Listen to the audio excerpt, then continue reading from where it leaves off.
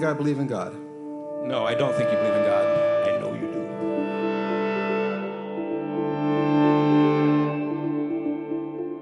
Two worldviews collide, when two convictions collide, the best thing that one can hope for is at least the cordiality with which we can disagree and the civility with which we can interact in the midst of that disagreement. Where we read, "For what can be known about God is plain to them, because God has shown it to them. For his invisible attributes, namely his eternal power and divine nature, have been clearly perceived ever since the creation of the world."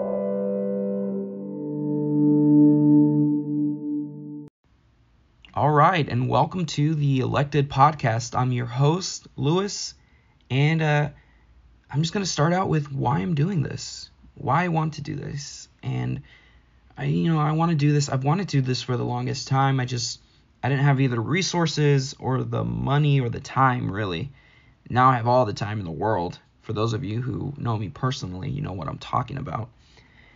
And, I'll just start with the basics. I operate out of Long Beach somewhere. I don't want you guys knowing where I live. And I started this podcast because, honestly, I want everyone to know, believer and unbeliever alike, that Christianity isn't an outdated notion. It's not, God is not a party pooper, I want to show you guys and tell you guys and encourage you guys that Christianity is the only way, people. It's the only way. It's the only truth. And I'm really going to be talking about real life issues that plague the Christian, but also that the unbeliever can relate to. I'm going to be also speaking on the politics concerning Christianity in the world, because, Christianity is a worldwide religion, and we are among the most persecuted. Take China. I know I might be blacklisting myself by mentioning China, but China is re-educating Christians and also Muslims, people that they're re-educating them, and I'm using quotation marks, you can't see me, but re-educating them on just to follow the communist regime, stuff like that. I'm also going to be speaking on the different worldviews that people might have. As an atheist, you see the world in this way. As a Hindu, you see the world this way. I myself, as a Christian, see the world in this way. And I'm going to show and I'm going to explain why those worldviews fall short, ultimately, by Christianity. They fall short, and Christianity is the only one that stands up through this crucible of just objections and people constantly trying to disprove it. And I'm also going to be talking about the different resources, but more of those resources I'm going to post on my Instagram, The Elected by Grace. You can go ahead and follow if you'd like.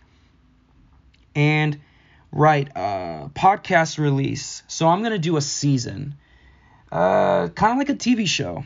I'm going to have season 1. It's going to consist of 5 episodes, and I'm going to try to release them at 7:30 Pacific Coast time on Thursdays. And I also have news about the Gospel and Atheist videos. I'm thinking I think I'm gonna scrap the videos, and I'm just gonna talk about them on my podcast episodes. So the first episode is going to be on atheism. I'm gonna answer many questions about atheism, questions concerning atheism against Christianity, and why atheism falls short.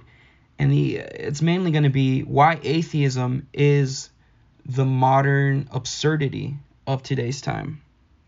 And I just really want you guys to feel encouraged and to just go home and take this to your churches, because I really stress biblical doctrine, because a lot of churches, I feel like they skim over, they say, give me Jesus. I don't want to learn about this doctrine. Leave that to the scholars, leave that to the theologians. You know, a quote by R.C. Sproul is that, you know, you say, okay, who is Jesus?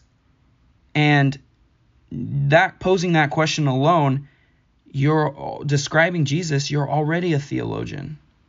Every Christian is called to be a theologian, not in the classical sense. And so I just want to leave you guys with this encouragement, and want to leave you guys with just trusting your Bible. You know, preachers and evangelists, there's plenty of them out there.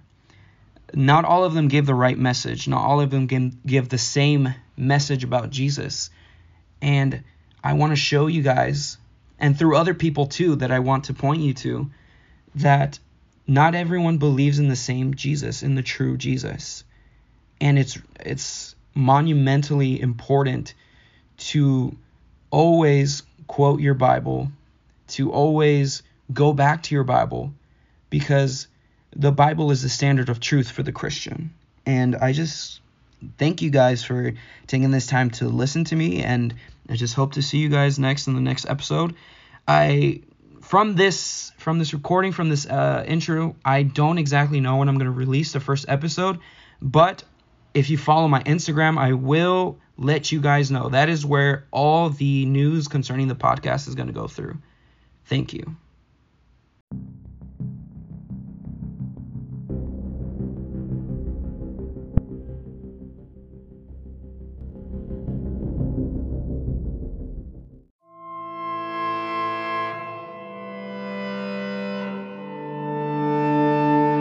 Do you think I believe in God? No, I don't think you believe in God. I know you do.